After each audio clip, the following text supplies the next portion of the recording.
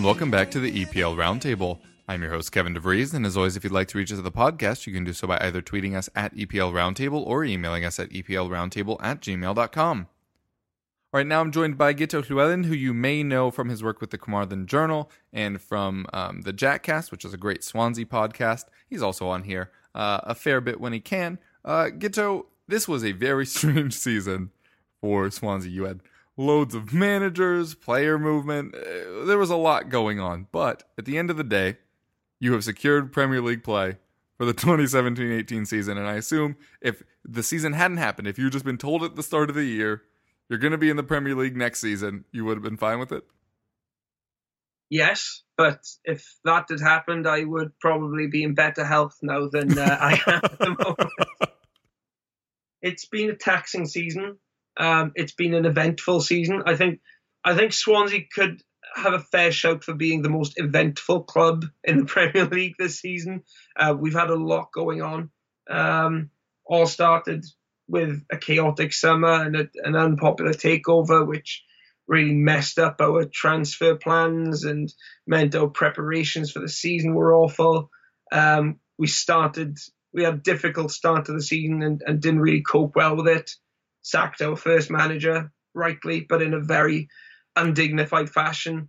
And we got rid of Francesco Guidolin and brought in the famous Bob Bradley, who will go down in history as one of the worst managers in Premier League history. Yep. Then, of course, we sacked him pretty much midway through the season when we had 12 points. And we were rock bottom of the Premier League. Having witnessed some of the worst defending ever seen on a football pitch. And at that point, we thought we were dead and buried. We thought there was no hope of survival. We'd won 3 games. We'd just broken a record for losing 4 consecutive games by a 3-goal margin, which no other team had ever done in Premier League history.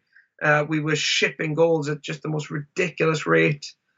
And there just didn't seem to be any hope. And then suddenly Paul Clement comes in. We always felt that was a positive appointment, but not one that could really realistically keep us up. But lo and behold, he brought in a few decent players in the January transfer window. Got some big wins early on. Got us out of the relegation zone, took us back into the relegation zone with a big dip in form just as Fernando Llorente got injured. But then just when we absolutely needed it, when we had that final chance really to take a fight of it, we did. And for a club which had shown incredible mental fragility throughout the season, somehow we managed to hold our nerves, and Hull, who had looked very impressive, lost their nerve, which is not something most people would have predicted. But it just shows how quickly momentum can swing in football. There was that one weekend when Hull incredibly lost to Sunderland, and then later on in the same day we beat Everton, and suddenly that shift happened, and we never looked back and managed to see out the season. And somehow we were safe with a week to spare. It was a season of ups and downs, a season of incredible frustration for the most part, but somehow we've stayed up and ended up in the respectable position of 15th somehow.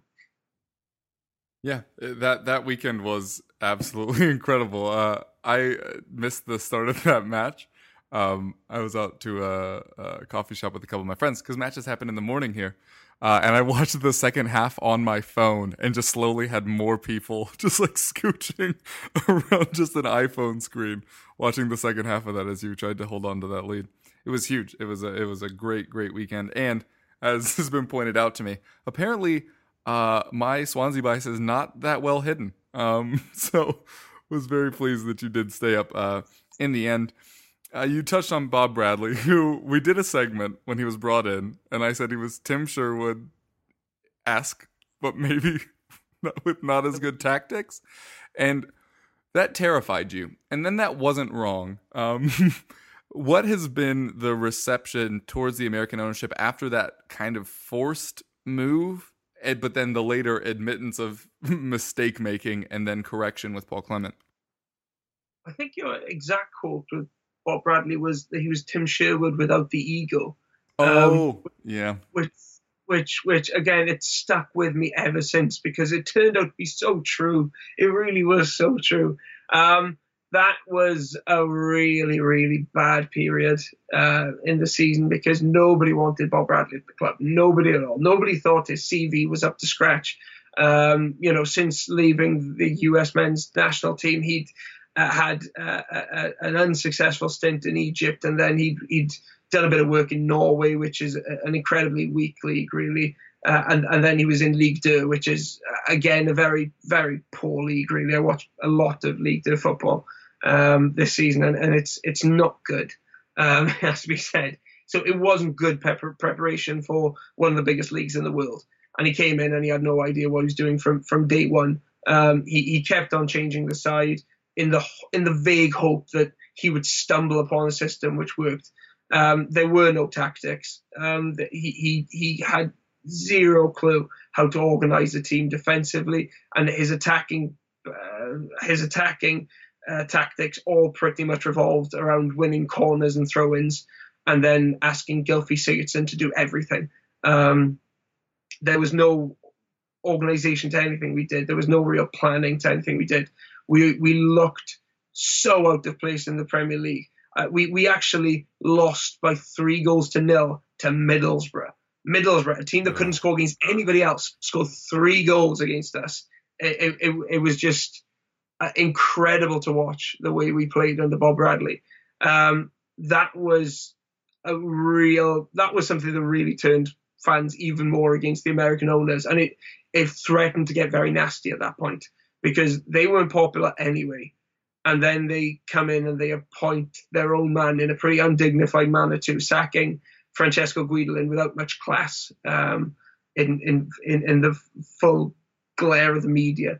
And then Bob Bradley came in and he was just so awful. And I know, there were some sections of the English media who tried to make a lot of it about his nationality and the fact that he was American. Yeah. I had to do an interview where they tried to put words in my mouth, basically saying, "Oh, it doesn't help, does it? The terms that he's using and the language that he's using," and it was complete nonsense because Swansea fans really did not care one bit about that. 99% of our fan base did not care one bit that he was American. We've had people of all 10 nationalities managing the club. The problem was that he was just nowhere near good enough to be managing a Premier League team. And the one saving grace was that he only lasted 11 games, which I think is the second shortest tenure for a permanently appointed Premier League manager. He left just in time to save our season. I thought we'd left it too late, but he left it just in time. And the appointment of Paul Clement gave the new owners that tiniest bit more credit because he was more typical of a Swansea City manager. He was probably what we needed when we appointed Bob Bradley. But for some reason, we overlooked Paul Clement at that stage, and we gave it to Bradley, and it could have and probably should have sent us down, if we're being honest. But that since then, relations with the American owners have improved considerably. They've acknowledged the mistakes that they've made. They've admitted that they're still learning, that they're eager to build bridges, and they're making the right kind of noises at the moment, which is certainly not what they were doing in the first half of the season. So the ownership situation and their relationship with the fans and with the Supporters Trust has improved considerably since the Bob Bradley era. There's still some way to go. There's no doubt about that. But that was that was quite a dark period in our history. Those 11 games under Bob Bradley, they were not good times for Swansea City Football Club. Obviously not. When you say that things have gotten better with the ownership because of admitted mistakes, has the match day experience changed for Swansea fans at all under the new ownership? It's changed.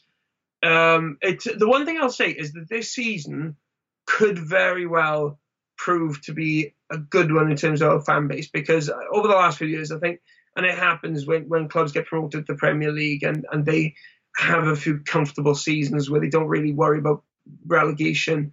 Fans can get a little bit complacent. The atmosphere certainly wasn't what it used to be. And this season, the first half of the season, it turned very nasty, and there was real anger towards the new owners, towards the old owners, towards Bob Bradley. That was an unpleasant time. But since then, the fans have pulled together, and the atmosphere has improved immensely. And towards the end of the season, again, just when we needed everything to go our way, that massive Stoke game that we had, where we had to win just to keep our hopes alive, really, the fans turned up that day, and they stuck with the team then for the rest of the season. And the atmosphere against Everton at home, the atmosphere against Sunderland away, the atmosphere of the weekend against West Brom, they're some of the best atmospheres we've had in years. They really are. So I'm hoping just the kind of scare of relegation, the fact that fans really had to put up a fight and had to put in a bit more effort, it forced fans to turn up, really. And hopefully it teaches us a lesson. Now, if we can do this when we're in right up against it, well, why can't we really put in a bit more effort in every other game? And hopefully it'll see us, regain a bit of pride in our own ability to make an atmosphere, and it'll re-energize the fan base. There was some good news in terms of season ticket renewal rates. I think it was about 96% renewal. And considering the first half of the season we had, and the fact that renewal dates stopped around about March, I thought that was quite an incredible statistic, really. And it shows that, the fan base is as strong probably as it's ever been, if we're being honest, after really being put through a test this season. That's been one of the positives from this season. Yeah, well, it's definitely going to be interesting to see how you carry that into next season. But for now, I want to shift to talking about a player that is obviously very dear to my heart, and I'm sure it has been to Swansea's, which is one Gylfi Thor Sigurdsson. That's not a joke. That's literally his middle name. Just what has he meant to Swansea since rejoining? He's a hero. He's one of our all-time greats. I think if you love football, you love watching Gylfi Sigurdsson play, because he's just such a complete footballer. Okay, he doesn't have pace, but apart from that, he does actually have everything. I mean, his set-piece taking ability is quite possibly the best in the Premier League, if we're being honest. I mean, Kevin De Bruyne would have something to say about that, possibly. Willian takes a good free kick, obviously, but the consistency with which Gylfi Sigurdsson delivers world-class balls from dead balls, and he will get an assist from every possible position. The amount of times that we have scored this season from free kicks inside the centre circle or on the edge of the centre circle is astonishing. It's an appalling crossing position. And yet, time and time again, he has managed to pick out players in the box to set up goals, which is something that no other player in this league can do, if I'm honest. But you give him a set piece and you always think he's going to create something. But apart from that, I mean, his passing is incredible. His long-range shooting is amazing. His work rate on top of that is second to none. He runs more than any other player on the pitch. And he's got this unbelievable intelligence. If he had any pace at all, he would be among the best players in the world. But he's far too good to be playing for a team like Swansea. He really is. He's just kept us up this season. Without him, we would have been down. Without him, I mean, God knows how many wins we would have had this season. It would have been, I would have been able to count them on one hand, probably. He's that important to everything we do. And he's just, his overall demeanor too, it's fantastic. He is just a professional. He's not, he doesn't make a song and dance about everything. He is just a nice guy, gets on with the job. When things are going badly and when he's having to carry the team, he doesn't really complain, but he does lead by example. And he's just a fantastic player to have around the club. But there has been a sense this season that we've sort of been trying to appreciate it as much as possible, because we know there is quite a decent chance that he won't be here next season. Like I said, he's far too good to be in a relegation battle. He should be playing European football. And there is quite a lot of talk now that Everton could be lining up a bid especially if they get rid of Ross Barkley. I think Gylfi Sigurdsson would be an enormous upgrade on Barkley. And I do quite like Barkley in a strange way, but Gylfi Sigurdsson is the complete opposite. He's a far more disciplined player. He's a far more reliable player. And he actually creates. He actually contributes more to a team than Barkley. I mean, Barkley will turn up he'll do something fantastic every now and again. Gylfi Sigurdsson is somebody that does it time and time again, and you can rely on him to turn up pretty much every game. So there is we expect a struggle to keep hold of him. He has said that he's happy at Swansea and that he's not trying to leave the club. But at the same time, realistically, you look at a player of his ability. Why would he turn down an offer from Everton to stay at Swansea? As much as I do believe he loves the club, and this is his second stint here. He is an absolute hero and always will be. But I just can't see him. I just really struggle to see him staying here next season. And my biggest hope at the moment is that if, as I expect we will, that we do sell him, that we do get the full amount that he is worth. Because last season was a bit of a joke. We sold Andre Ayew, who was our top goal scorer. We sold him for 20 million in an incredibly wild market where a player like Sissoko could go for 30 million and Balassi could go for 30 million and kids who had a couple of minutes in the Premier League were going for multi-millions.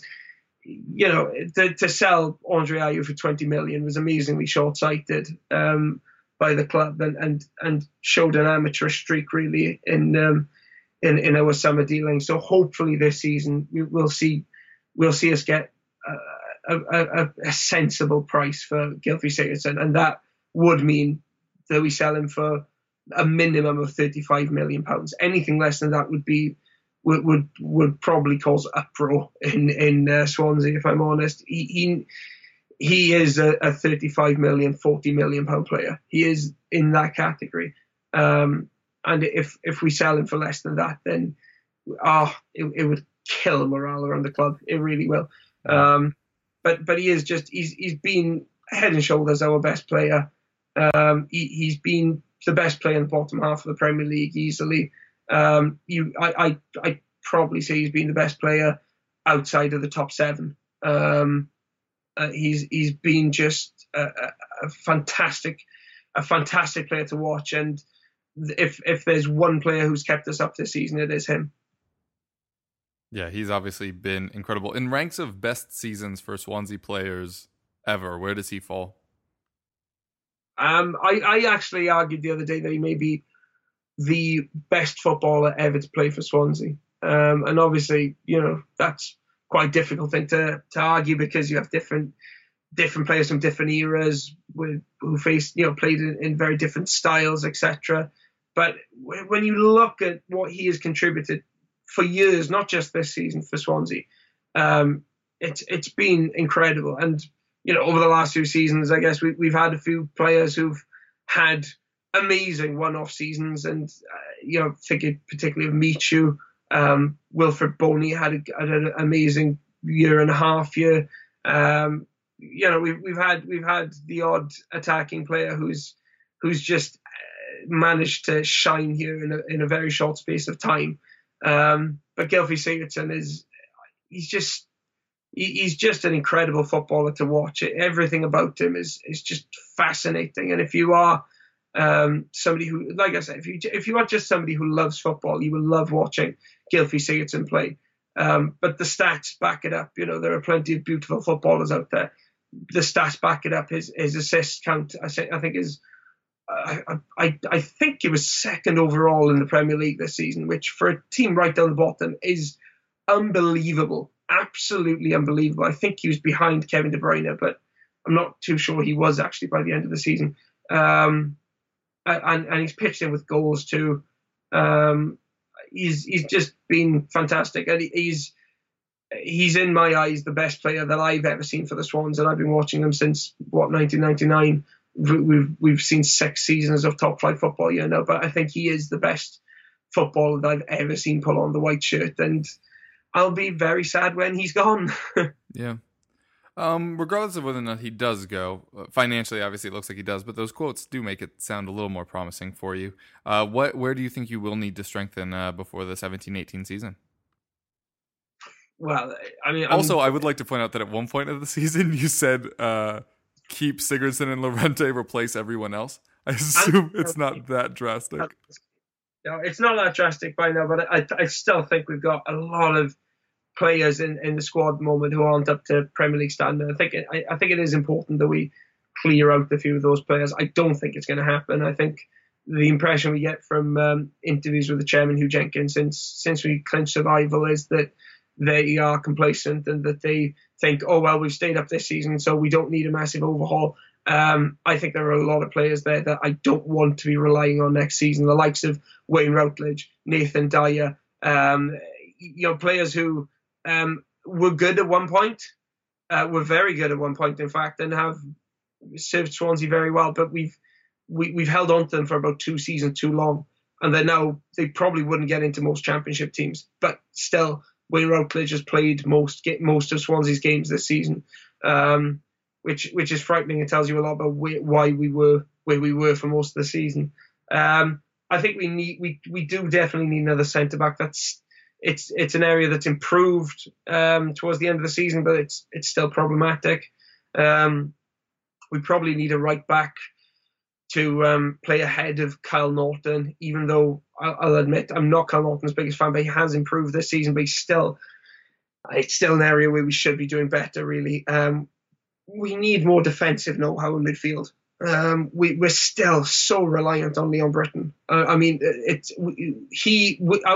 form changed when he came back into the team, and he's 34 at the moment. Yeah, what would you win 4 of your last 5 matches once he came back?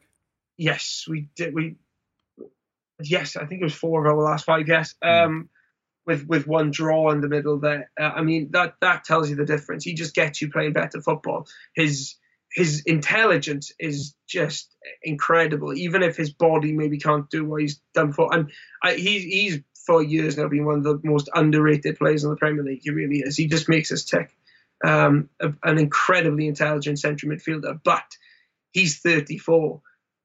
How much longer can we rely on him? So we need somebody else who's got that little bit more defensive know-how and can pass a ball.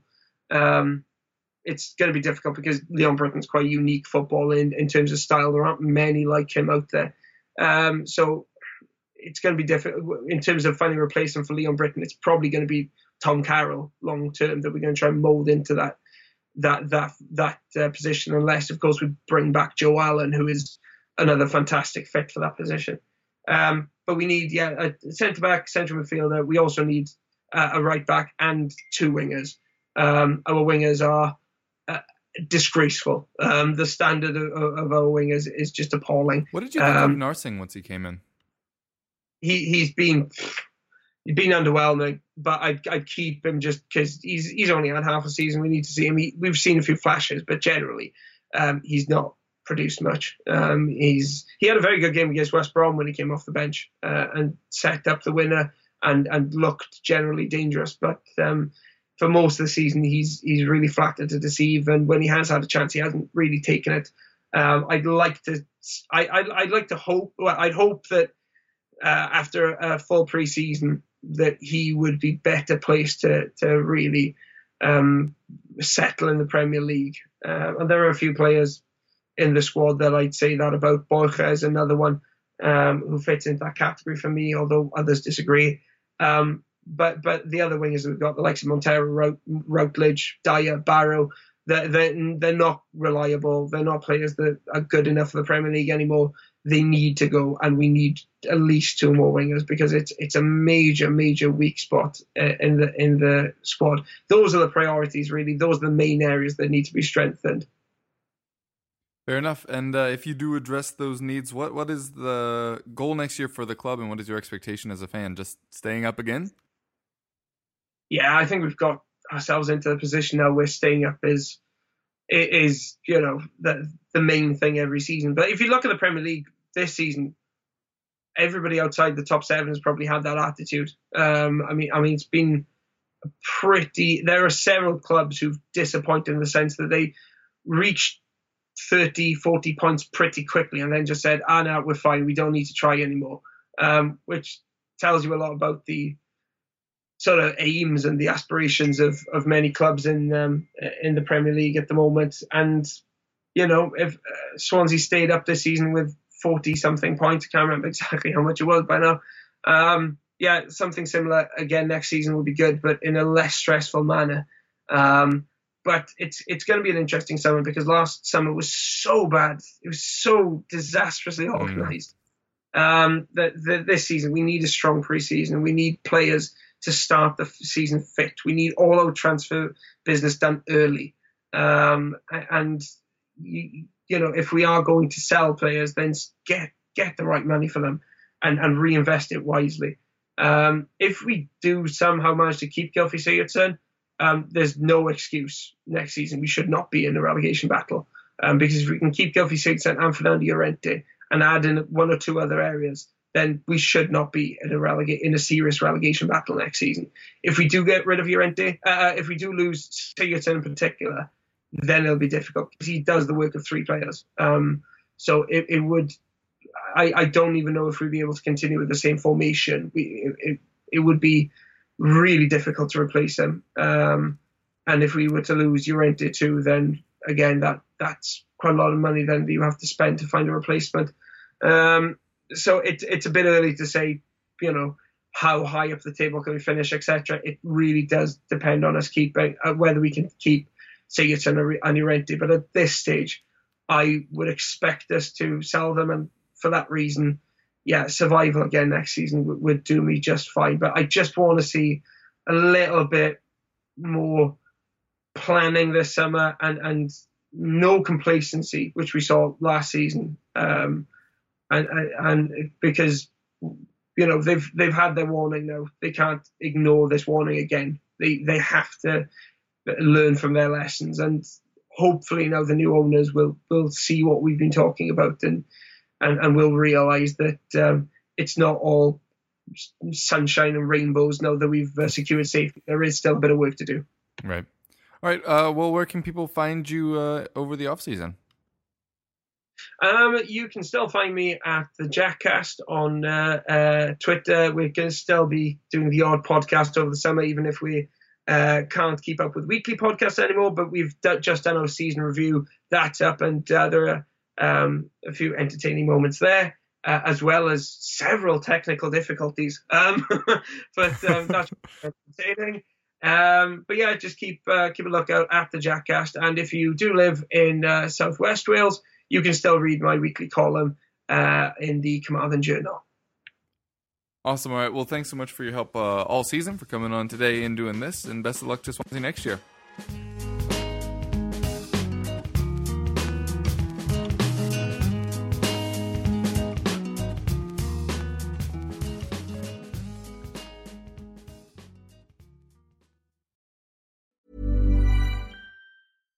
Every fan knows the right player in the right position can be a game changer. Put LifeLock between your identity and identity thieves to monitor and alert you to threats you could miss.